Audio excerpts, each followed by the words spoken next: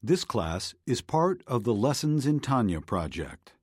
More classes available at lessonsintanya.com. Major funding for this Tanya class is provided by the Mettel Corporation. Additional funding is provided by Tanya students like you.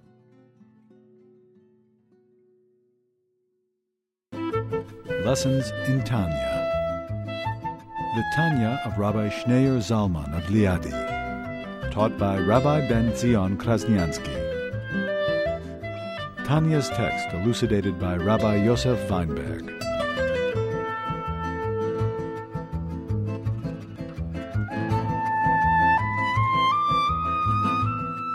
Let's just go back to one thing at the end of letter 2, which is basically the Alter Rebbe talks to his Hasidim after his miraculous victory, after he was unjustly, to put it mildly, sentenced to death and was informed upon by his opponents, the Mitnagdim, and the Hasidim were triumphant, and he warns his Hasidim not to feel arrogant or to feel superior to those who oppose them.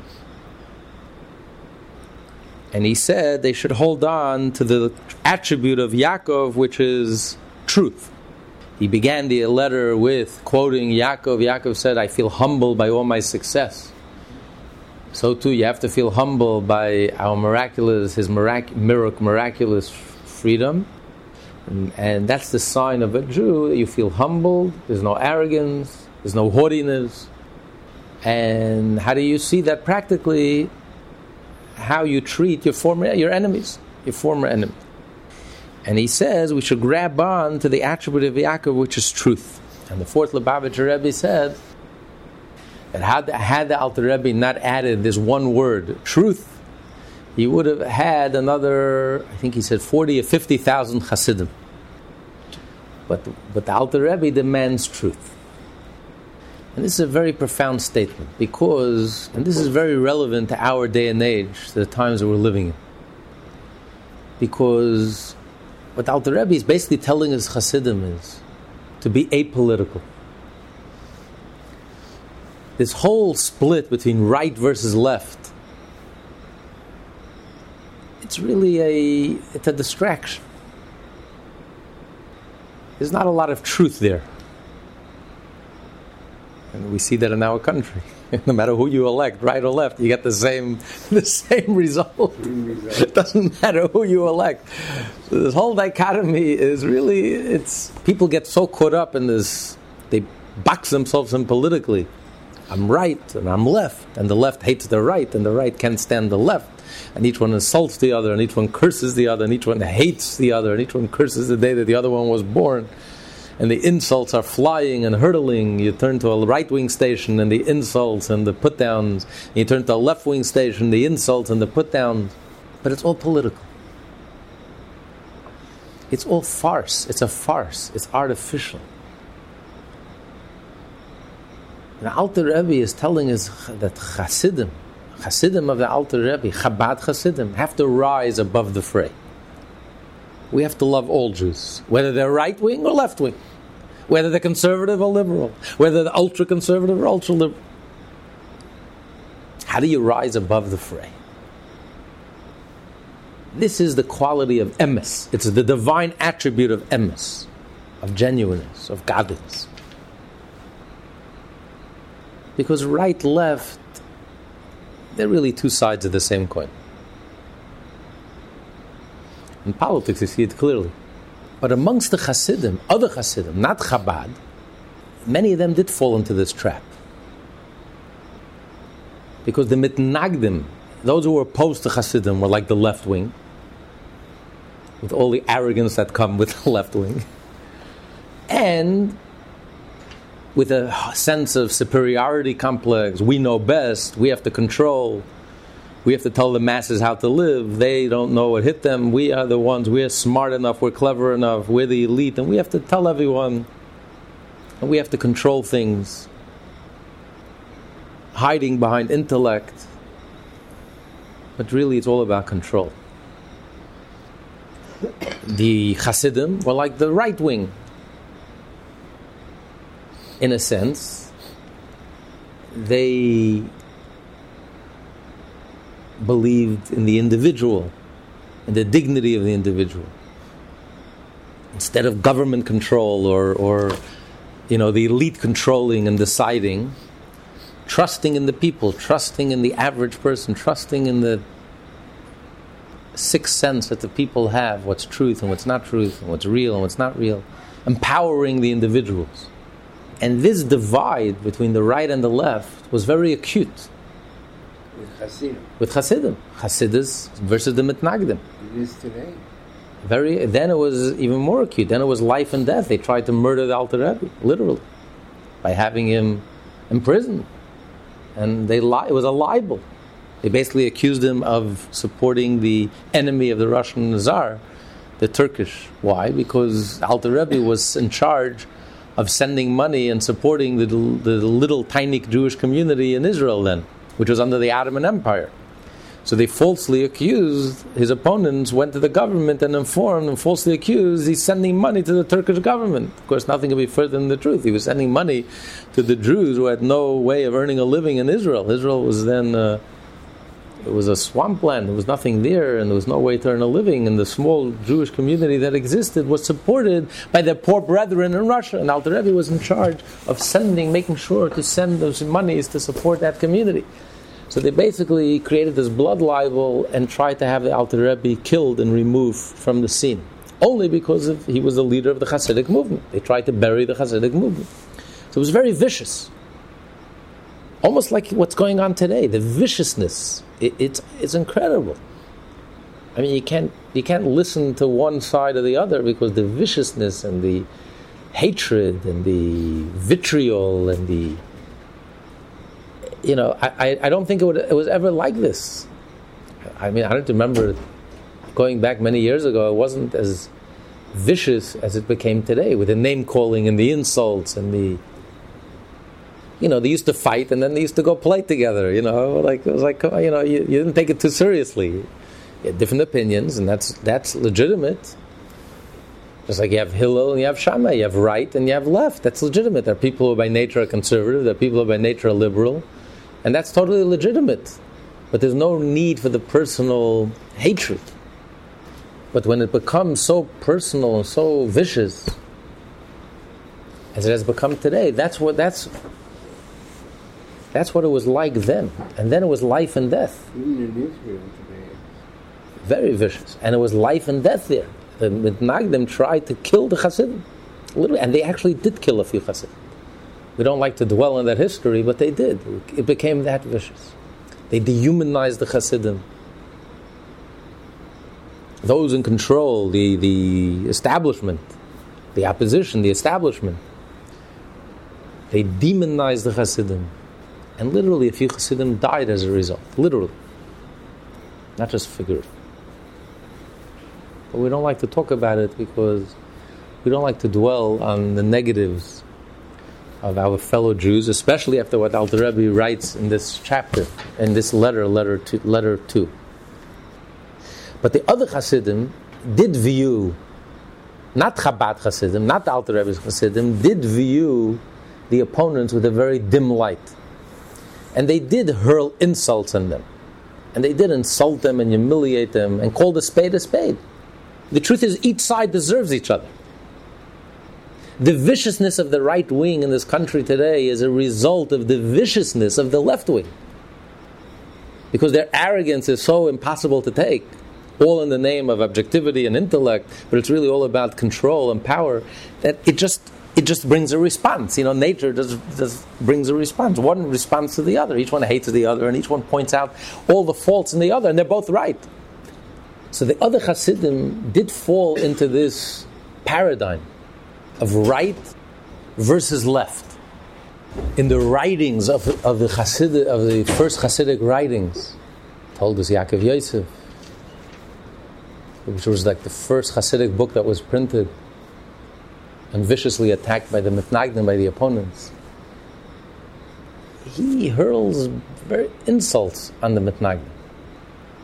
Their arrogance. He points out correctly all their weak points and their arrogance and their impossible haughtiness and he wipes the floor with them very sharply. And everything that he writes is 100% true and correct. And he was repulsed by it. He literally, genuinely was repulsed by their whole attitude, their whole position, he just couldn't take it. All wrapped in the name of scholarship, using their scholarship to control the masses and the people, hiding behind their scholarship. There was no humility, no genuineness, no respect for the simple Jew, for their fellow Jews. And he points out, at one time during the second generation of the Hasidic movement, Rabbi Dov Ber, the teacher of the Alter Rebbe, things became so bad that one of the students, Rabbi Shlomo Karliner, went to confront the opponents. And he was told, I think Rabbi Dov Ber, the Maggid, told him that it should be bechesed uberachmim, he should be gentle and merciful. Anyway, he came to the synagogue and all the leaders of the opponents of the establishment were meeting, plotting, conspiring against the Hasidim. And he got so angry that he, using his Kabbalistic powers, the house they were meeting, the whole house burnt down, and the opponents, the mitnagdim, barely escaped with their life. And the whole thing was cancelled, all their plots and their... When he came back to the Mezrich, Rabbi Dov Ber said, I thought I told you it should be with kindness and with mercy. He says, Rebbe, it was. They all escaped with their life.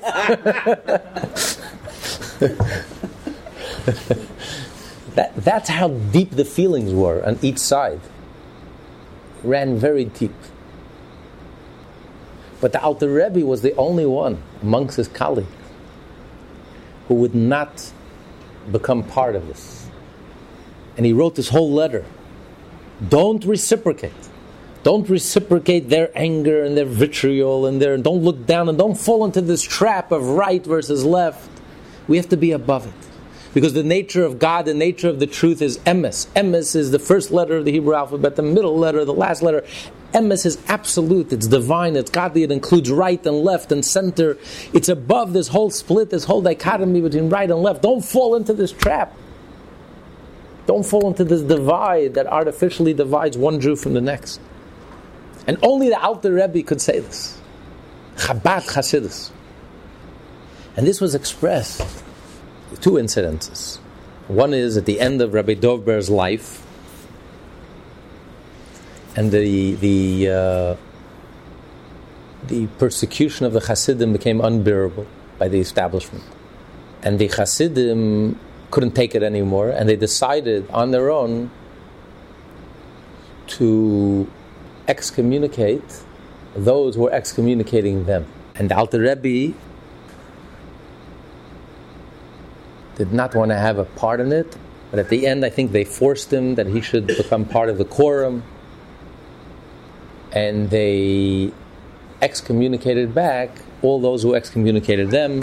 That night they were all asleep. The Alter Rebbe pretended to be asleep, but he was really up. And they heard their teacher come in. He heard his teacher, Rabbi Dov Ber, the second leader of the Hasidic movement, come into the room where all the students were asleep. And he walked on crutches. He was ill, and he was physically ill. He was walking on crutches. Alter Rebbe heard his crutches. He pretended to be asleep. And he says, because of what you've done, he just spoke. They were all asleep, but Alter Rebbe heard. He was like speaking to himself. The Rebbe was speaking to himself. Because of all that you've done, you're going to lose your head. And that year, their teacher, the head, passed away. But one thing you did accomplish, that whenever there's going to be a conflict between the mitnagdim and the Hasidim are going to win. And then he came to the Alter Rebbe, and he was walking around with a candle. And he shined the candle on the Alter Rebbe. The Alter Rebbe appeared to be asleep. And he says, it's amazing that this little Jew is going to light up the world till Mashiach comes. He's talking about the Alter Rebbe, the author of the Tanya.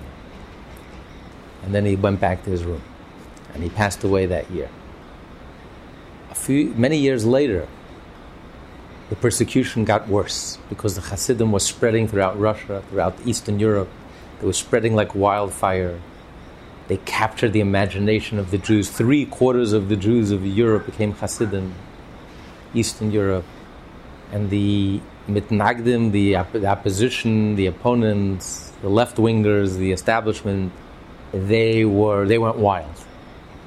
They were losing it. And they literally lost any restraints. And they started telling lies. They came to the Vilna Gaon, who was the leader of the Lithuanians, and they told them lies, literally lies. One of the lies they told them, they brought 2 witnesses who testified that the Hasidim ate on Tisha B'Av. It was true, but they forgot to tell them a minor detail, that year Tisha B'Av fell out on Shabbat, which not only allowed to eat, you're not allowed to fast, it's a mitzvah to eat. So such things. Another thing, they told them that the eyewitnesses came and testified that the Hasidim, they saw the Hasidim, they had no mechitza in the men and the women. A minor detail, they forgot to tell them it was on Simchas Torah. Like any shul in the world, they open up the mechitzas on Simchas Torah. When they're dancing with the Torah, the women can kiss the Torah. And the Baal Shem Tov's daughter used to come, and women used to come in the back of the shul and used to watch it.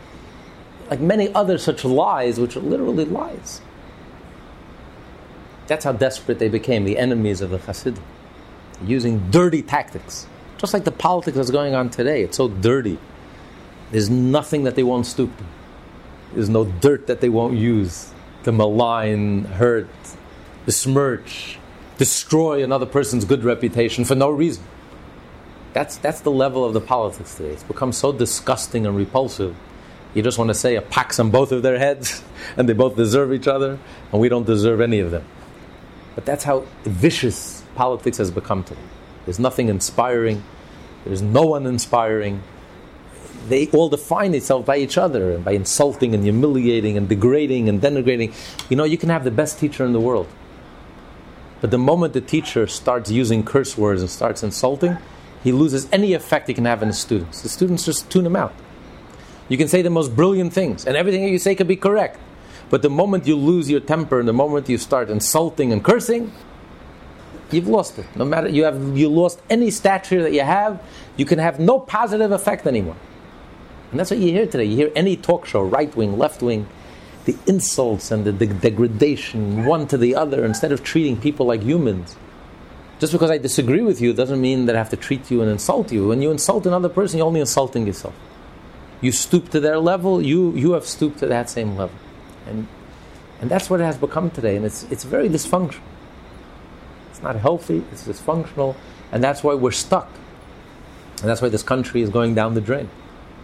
Because everything has been reduced to the lowest, and everyone defines itself by each other. So no one is listening anymore to ideals, idealism. Everything today is about winning at all costs. But that gives you a taste of how vicious Jewish life was 200 years ago. The conflict was so vicious between the right and the left, between the Hasidim and the Misnagdim. But it reached a very, very, almost a breaking point. The Hasidim couldn't take it anymore. They couldn't handle it. So they wanted to do something very, very drastic. Drastic times call for drastic measures. They wanted to excommunicate the Vilna Gaon. Serious excommunication, because he excommunicated the Hasidim. The Alter Rebbe's colleagues traveled to Liadi to consult. They wanted to get the Alter Rebbe on board. They wouldn't do such a drastic move without the Alter Rebbe's consent, because they knew the Alter Rebbe was the author of the Code of Jewish Law. He was appointed by Rabbi Dov Ber as their Rav. He is the halachic authority, and they respected him, and they knew how much he was beloved by the Rabbi Dov Ber, their teacher. So they wouldn't make such a drastic move without his support. They came, the Alter Rebbe greeted them, he came outside, such important guests. Each of them was a leader of another portion of Eastern Europe. It was like a king, a Rebbe, Alter Rebbe took them into the room. And then the son, Alter Rebbe's son, Rabbi Dov Ber, who later on turned out to be the second Lubavitcher Rebbe, was sitting and studying in the outer room with his colleague, Rabbi Aaron Strasheller, and they heard screaming coming from the room, loud voices. Rabbi Dovber went to the room and he listened to the conversation. And the screaming got louder and louder. And then the Mittler Rebbe fainted. The son of the Alter Rebbe fainted. He heard what he heard. He just fainted. The Alter Rebbe was arguing with his colleagues. He says, I cannot agree to this. Because when you excommunicate a Jew, and the excommunication that they had in mind was the ultimate excommunication possible, and these were the holiest Jews in the world. He says, when you excommunicated a Jew like that, what happens is you cut him off from his soul. You cut him off from his divine source. And what happens is this Jew could convert to Christianity, convert out of Judaism. He says, when you take such a giant like the Vilna Gaon and you're going to do this to him, it's going to cause such a desecration of God's name. I can't allow that to happen. I don't care what your intentions are, and I understand how desperate you are, but halachically I just can't allow this to happen. And they were so sure of their position, and they were arguing very stridently.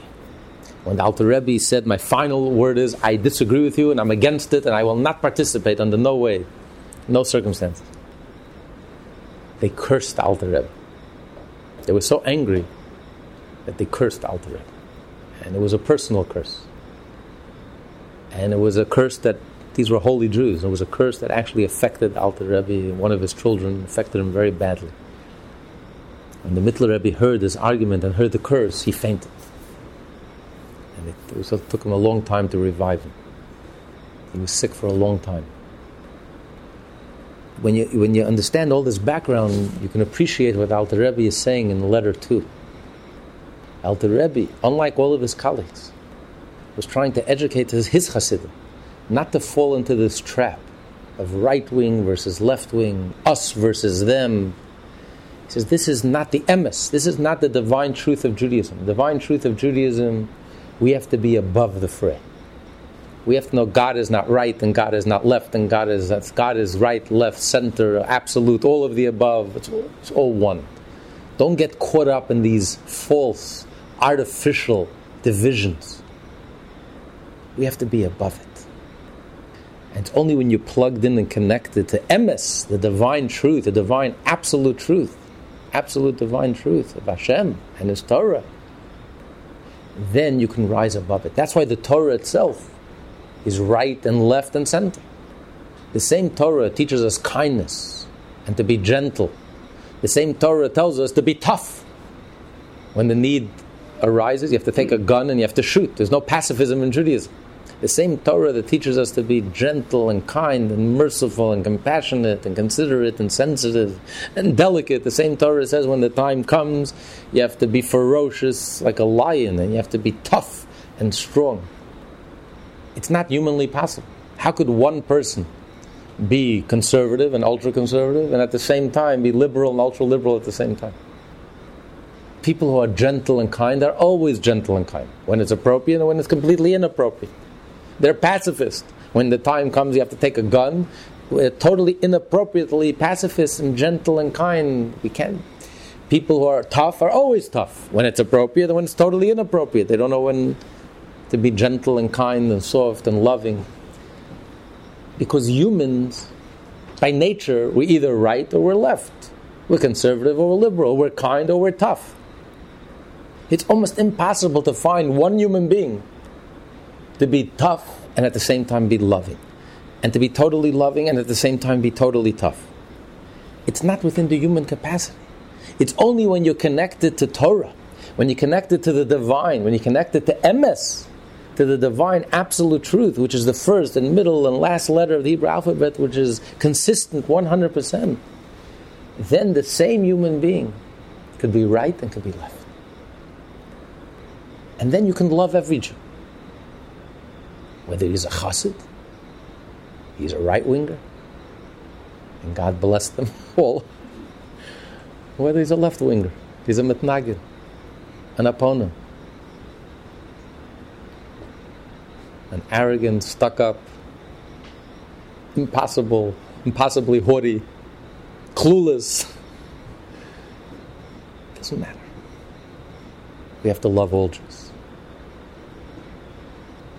And this is what the Alter Rebbe demanded from his Hasidim. His own approach to this whole conflict between Hasidim and Mitnagdim. He demanded this approach from his Hasidim. And the truth is, the Alter Rebbe embodied, and Chabad Hasidism, and the Tanya embodies both of these approaches. Because then you take the best of both worlds. The best of the liberal world, which is progressiveness. You always want to change, you're always looking for something novel, always for something new, for something dynamic, something exciting. The world is constantly progressing. On the other hand, you take the best of the conservative world. Core things don't change. Truth never changes. Something that's classical, has been around for 3,800 years. There's a reason it's been around for 3,800 years. Because it's real. It's not a flash in the pan. It's not something that here today and gone tomorrow. Something that endures for 3,800 years. It's a truth. It's a core, solid truth. It's a rock of Gibraltar. This is a foundation. This is an underpinning that never changes. This is a lighthouse. This is real, unyielding and unchanging, because that's how deep it is. So you have the best of both worlds. You have unchanging principles, but on the other hand, you're always dynamic and vibrant and thinking of new ways to express your Yiddishkeit. But on the other hand, you appreciate that Yiddishkeit doesn't need any embellishment. Yiddishkeit never changes. Core things never change. You love it and appreciate. The exact same tefillin today looks exactly the same as it did 300 years ago. The same Shabbat candles you light today was Sarah lit 3,800 years ago. Core things don't need change. You breathe the same way you've been breathing for the last 80 years. Thank God. Doesn't change, and hopefully it won't change for a long time. So you have the best of both worlds. You're ultra-liberal and ultra-conservative. And it's that dynamism, that ability to not fall into that trap, not fall into that artificial split between right and left, liberal, conservative, religious and secular, intellect and faith, ego and soul, heaven and earth. The whole essence of the Torah is we should rise above that. And therefore we can reconcile opposites, we can blend harmoniously what appears to be opposites. And that's the ability of the Chabad Chassid, more so than any other, to reach and to communicate every Jew, whether they're Reform, Conservative, Orthodox, unaffiliated, atheist, right-wing, left-wing, because we are apolitical. Not because we don't care. We care very deeply. And we know all the faults of the left. And we know all the faults. But we don't get caught up in it. And we can love every Jew unconditionally, without falling into that me versus them, right versus left. Without emes, without the divine emes, without the Torah, without Tanya, without the Chabad approach, you can't help but fall into that. How do I define myself? By what's opposite of me, the contrast. How do you define up? By what's down. How do you define joy? By the opposite. How do you define right? By left. But when you're connected to the divine essence, the absolute essence of Hashem, just like God doesn't need anything, there's nothing outside of God. God doesn't need anything else to define himself. Because we are a relative existence. Any relative existence needs something else to define itself. You need a point of contrast. What does up mean? If there's no down, up means nothing. If there's no left, what does right mean? It means nothing. If there's no truth, what does false mean? If there's no heaven, what does earth mean? If there's no... So I need... This whole universe is a relative universe, so it needs contrast, points of contrast, dark, light, joy, sorrow, bitterness, sweetness, day, night. I need that point of contrast, good, evil. I need that point of contrast to define it. Otherwise, it has no meaning. The only exception is God himself. God is an absolute reality. Nothing exists besides God. God doesn't need anything else to define himself. And therefore, there could be absolute good. Mashiach will come, there won't be any evil anymore. It'll be all good. How could there be all good? What's the meaning of all good if there's no evil? There's no contrast. Mashiach will come, there'll be no death, there'll be all life. What do you mean? How could there be life without death? Mashiach will come, there'll be all joy. Simchat olam al rosham, the eternal joy. You won't be any sorrow. What do you mean? If there's no sorrow, what's the meaning of joy? Mashiach will come, there'll be all light. There won't be any shadow. You won't need shadow to define the light. There'll be all good. There won't be any evil. How is that possible? Because God's essence, God's absolute truth, doesn't need anything else to define it. And therefore, Jews believe with every fiber of our being and every bone in our body, it's etched into our core, into our essence, into our being. A world of Mashiach, which will be all good, all life, all joy, no pain, no illness, no sorrow. The human mind can't even wrap itself around that concept. How is that possible? A relative being can't understand that. But because a Jew has a piece of the divine essence, we can connect and relate to and yearn and aspire, and we've been working for 3,800 years to bring to reality, this truth, this world, to reveal and unveil this world, a world where there's only good, where there's only an absolute. There's no right, there's no left. All there is one, the absolute truth of Hashem. So when you're connected to the absolute truth of Hashem, there's no looking down at another. There's no creating divisions. Us versus them. The Jews in Israel versus those outside of Israel. Right versus left. Secular versus religious. Hasidim versus the opposite. All those divisions fall by the wayside. They're nonsense. They become nonsensical. That's what the Alter Rebbe is trying to drill into his Hasidim. It's no wonder why this is the second letter, because this is so profound and so significant and so powerful. And this captures almost more than anything else the uniqueness of the Alter Rebbe, the uniqueness of the Tanya, the uniqueness of Chabad, the Chabad approach versus all the other Hasidim. And you don't find this approach anywhere. Only the Alter Rebbe has. Even when he himself suffered, he was the one who suffered the brunt of the viciousness of the left, of the opposition, of the mitnagdim, of the establishment. He almost died. And yet he writes, God forbid to whistle, God forbid to say aha, God forbid to even carry internally a sense of triumphalism. And he warns with a strict warning. But instead we should be humbled and we should love everyone. And if our opponents don't respond in kind, if we love them but they can't reciprocate, they can't abandon their viciousness. And here the Alter Rebbe was right. They did not abandon their viciousness. They weren't capable of abandoning their viciousness, because the troublemakers were rotten to the core and were vicious, and it was all about a power grab, and it was all about power. But no one says openly it's about power. The person behind power doesn't admit it's all about power and control. He shields and hides behind highfalutin, well, I'm here for your goodness, I'm here to help you, I'm here to save you, I'm your savior. Just like the left today. But it's all arrogance, ego, power, but it's a pretense. But nevertheless, even if they're not capable, because their souls are so miserable, they're not even capable of responding in kind with love and honesty and genuineness and gentleness and truth. That's their problem, not my problem. I have to treat them respectfully. If they can handle it, maybe they will. Maybe the heart will respond to the heart. So I can hope that the heart is a mirror. If I love them, they can't help but loving me in return. But if not, it's not going to affect me. I will not be pulled down into the gutter. I will not be pulled down into this artificial dichotomy between right and left. We have to love everyone, respect everyone, learn from everyone, and treat everyone with unconditional love. This is what Alter Rebbe demanded from Chassid. This was not negotiable. And that's why he lost 50,000 Chassidim.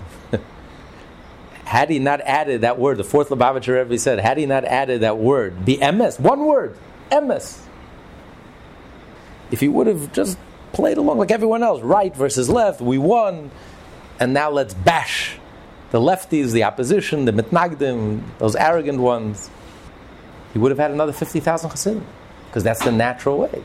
That's how we're wired, right versus left. But Alter Rebbe demanded something that no one demanded before.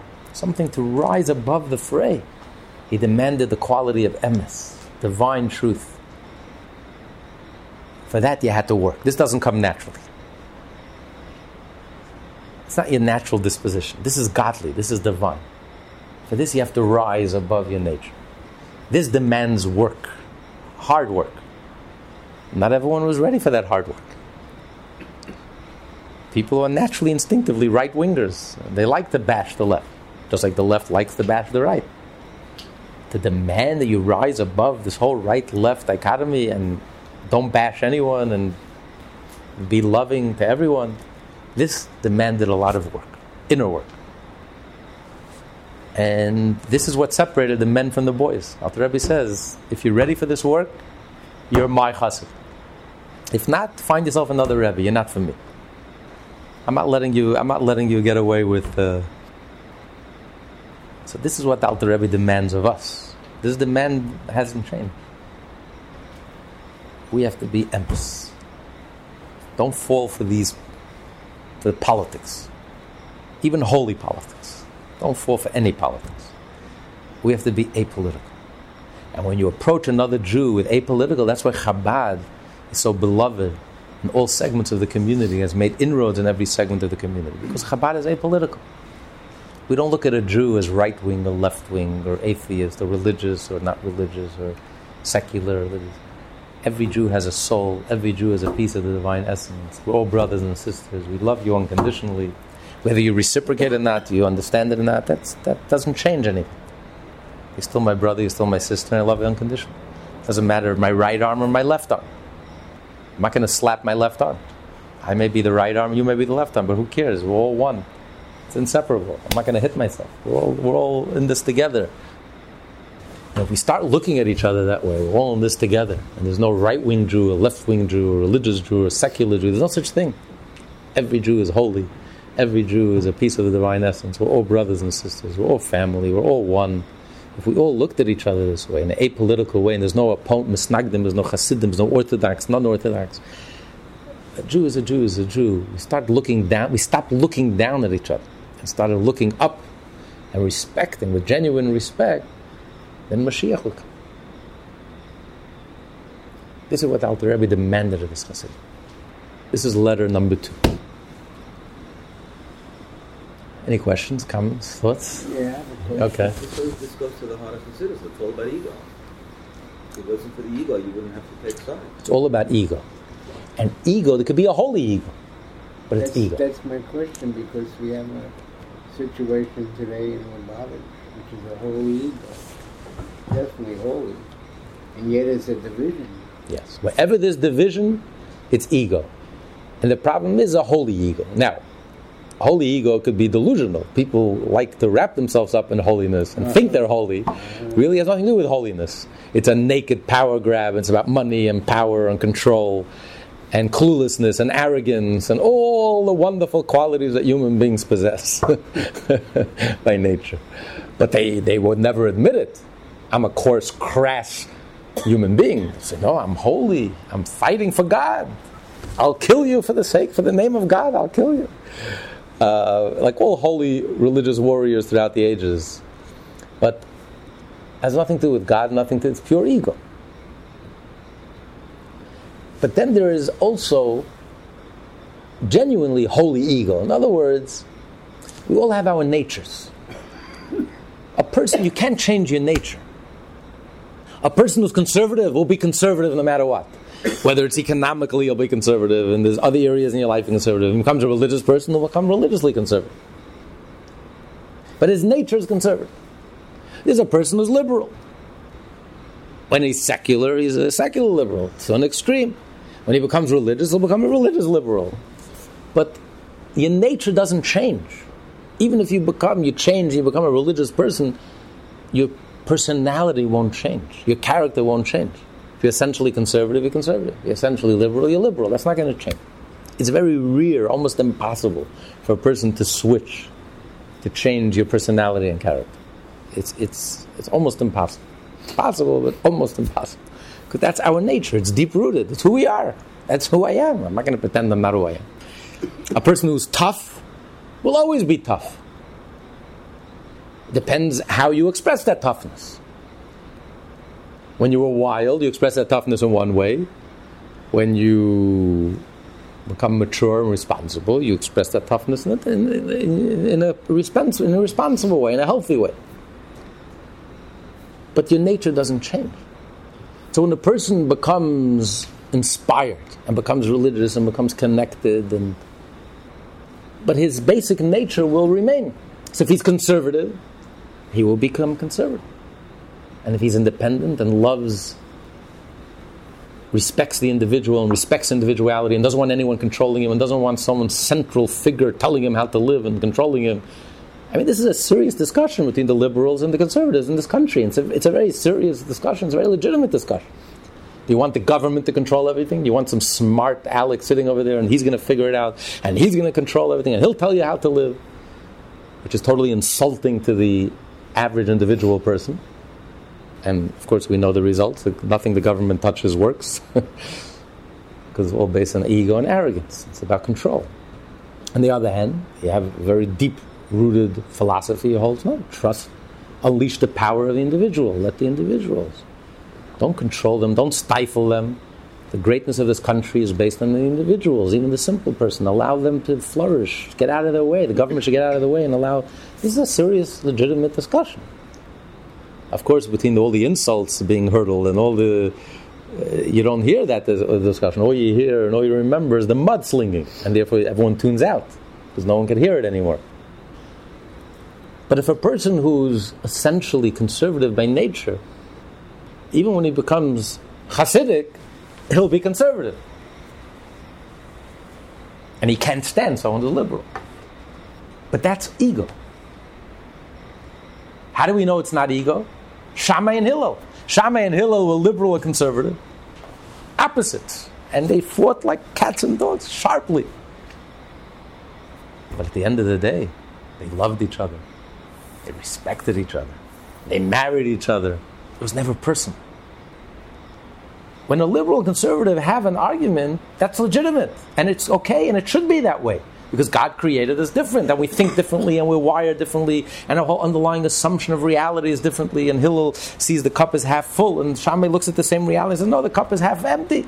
The prosecutor and the defense, they're looking at the same reality. The prosecution sees all the negativity, and the defense sees all the positive. Not one is right and one is wrong, they're both right. It's legitimate approaches, from the top down, from the bottom up. Two different approaches to life, and it's deeply rooted. That's how God created the world. There's a right and there's a left, and there's a right hand, there's a left hand. That's okay. It was never personal.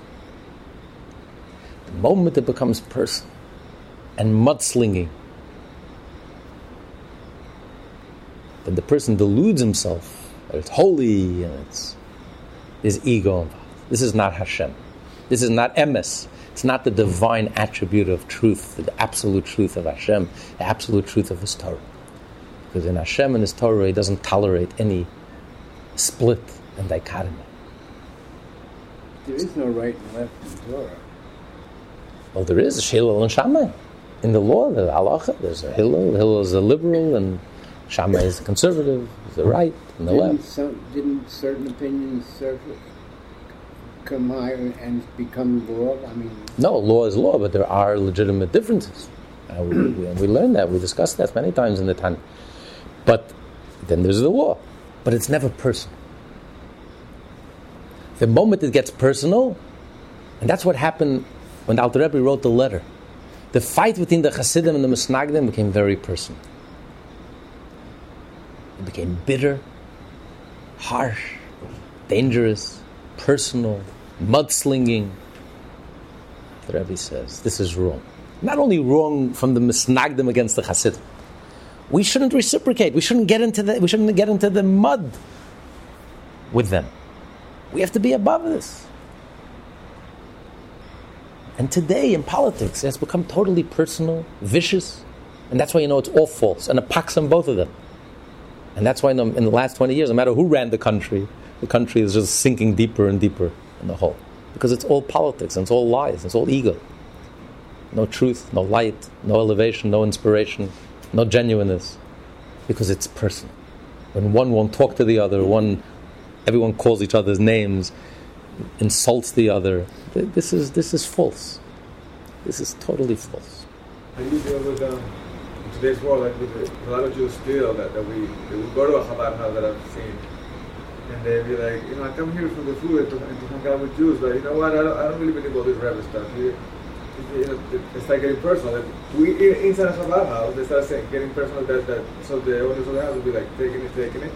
But there's a point where you have to be like, where do you come? And you have to sort of like give some dura. But you guys, it gets personal. It's like the same as the Christians, whatever. You've heard of it before. But it still goes on. And there's a point where you don't know what to do with this person. You know what? Just go. He's a Jew. Every case is different. You can't make any generalizations. You have to know Avram, who was the kindest person in the world, when someone came to his house and he fed him, and he asked for nothing in return. All he asked was that the person should say grace after the meal and thank God, the creator of heaven, for providing such a beautiful meal. And he says, no, I'll thank you. You provided me food. I don't believe in God. And the same Avram became tough as nails. Because when someone is drunk, how do you sober up someone who's drunk? You got to slap him around. So sometimes when a person is so arrogant, and you're describing a particularly egregious case of arrogance, because most people, when you come to someone's house and he's feeding you and he's hosting you, would you start insulting him? I mean, which normal guest comes into someone else's house and starts insulting? It's abnormal. It means a person is so clueless, a person is so drunk on himself, his ego is so coarse and so crass, doesn't have the tiniest ray of menschlichkeit, appreciation. A person can come in someone else's house and eat him out of his house and take and without even showing one drop of appreciation, drop of humility, drop of thank you. And while he's beneficiary of that kindness should insult, that's a very sick person. Frankly, it's a very, very critically ill person. Emotionally, mentally, and psychologically, this person is very sick. So, but who deals with a sick person? Only a doctor. You have to know what you have to do. So listen, the rabbi has a little experience. On a case-to-case basis, sometimes you have to be sharp. You have to know who you're dealing with. When you're dealing with someone who's so sick, who's out of his mind, who's insulting like that, sometimes you got to slap him up just to get him to his senses, to sober him up. I mean, how could you come, you're benefiting, and speak like that and to be insulting like that? It's inhumane. Like in the years of the Rebbe, there wasn't a situation like this where they would actually be joining and they're separate? Yeah, they wouldn't. They were together or not? No, they excommunicated the Hasidim. They I didn't know we do that in the Jewish religion. Excommunicate. It's reserved for very severe cases. Yeah, Spinoza was excommunicated, right? It's reserved for very, very severe cases. But in general, Alter Rebbe is saying the general approach has to be, listen, the Rebbe also, I'll tell you a story. One time someone came by the Rebbe for dollars, and he was a Jew for J. For those who don't understand, Jews for Jesus. And he had a whole bunch of pamphlets with him. And he started telling the Rebbe. So while he was speaking, the Rebbe took all the brochures that he had from his hand, put it right in the garbage right in front of him. And the Rebbe said, you should know that you're a very sick man. You're a very sick person. You need help. You urgently need help. And the reason I'm taking these brochures, I don't want you to give them out to anyone else. And the Rebbe kept on saying, you should know you're a very, very sick person, and you need help urgently. So, this is like Avram Avinu. You can be kind, but when you have someone who's sick enough to come and try to talk to the Rebbe about Jews v'Jay, it's so you have to know. A doctor knows when a patient is dying, you have to do what you have to do. You can't. It's not a time to be gentle. When a patient is dying, you got to take emergency measures.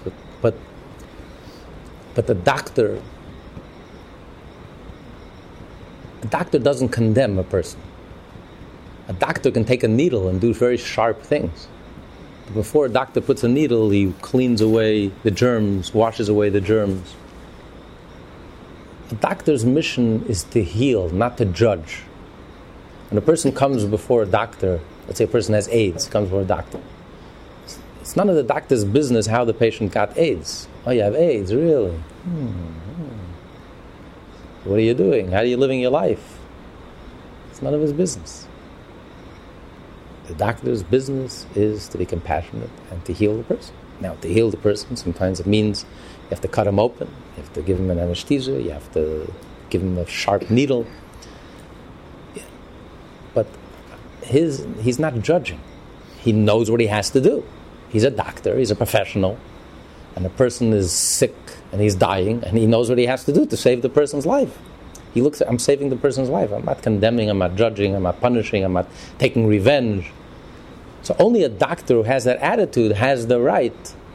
He is the one. And that's in this week's Torah portion. This week's Torah portion we read about the leper. The leper is someone who sinned, who spoke Lashon Hara, who slandered another person. Can't control his mouth. And he would break out with leprosy. But who is the one who condemns him? Who is the one who can render him a leper? Only the Kohen.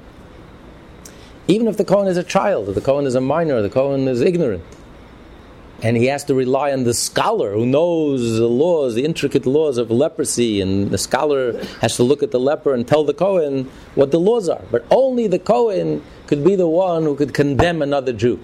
And what's this punishment, the leper? You ostracize him. He has to be sent out of the camp. He can't live with people. He has to be quarantined.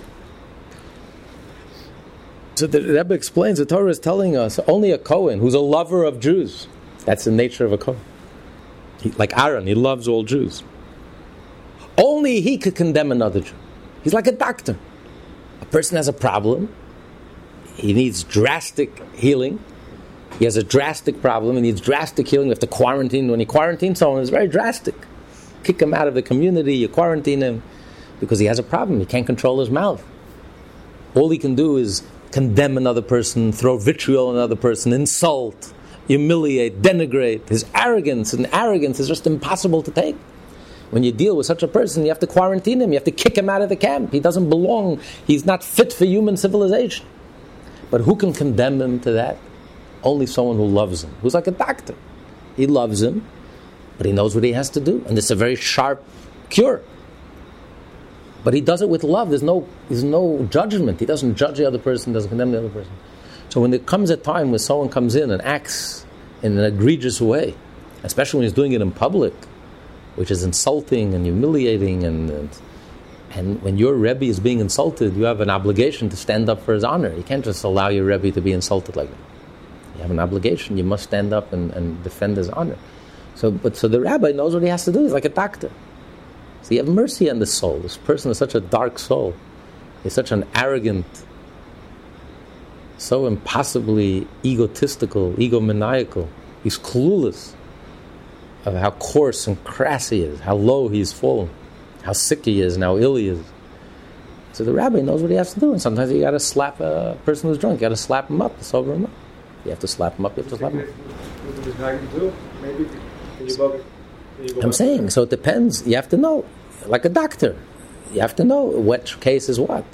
But in general, the Alter Rebbe says, don't fall into this trap. I am right-wing and they're left-wing, and I hate all left-wingers, and I hate their arrogance, and I hate their egomaniacalism, and I hate their false piety and their hiding behind. Don't fall into that trap. Me versus them. Be above the whole thing. I am not right and I'm not left. I am with Hashem. Hashem is apolitical. God is not right and God is not left, and God is right, left, center, all of the above. God is transcendent. God is absolute truth, absolute unity. That's the party that I belong to. I belong to Hashem, I belong to the Torah, and if I can't look down at anyone, I don't get caught up and trapped in my own ego nature. My own ego nature is, yes, maybe I'm right-wing by nature, and I hate all left-wingers. Maybe I'm left-wing by nature, and I can't stand all right-wingers. I think they're too narrow-minded. I think they're too square. Left-wingers feel they're very progressive and very open-minded. Their brains fall out. But whatever it is, don't fall into that trap. Don't start defining yourself and labeling yourself. That's what Alter Rebbe is trying to say. And this is heroic, to be able to live that life, to rise above, to become apolitical. This is emes. That's why the Alter Rebbe would have had another 50,000 Hasidim. What the Alter Rebbe is demanding is not for the faint-hearted, it's not for the weak.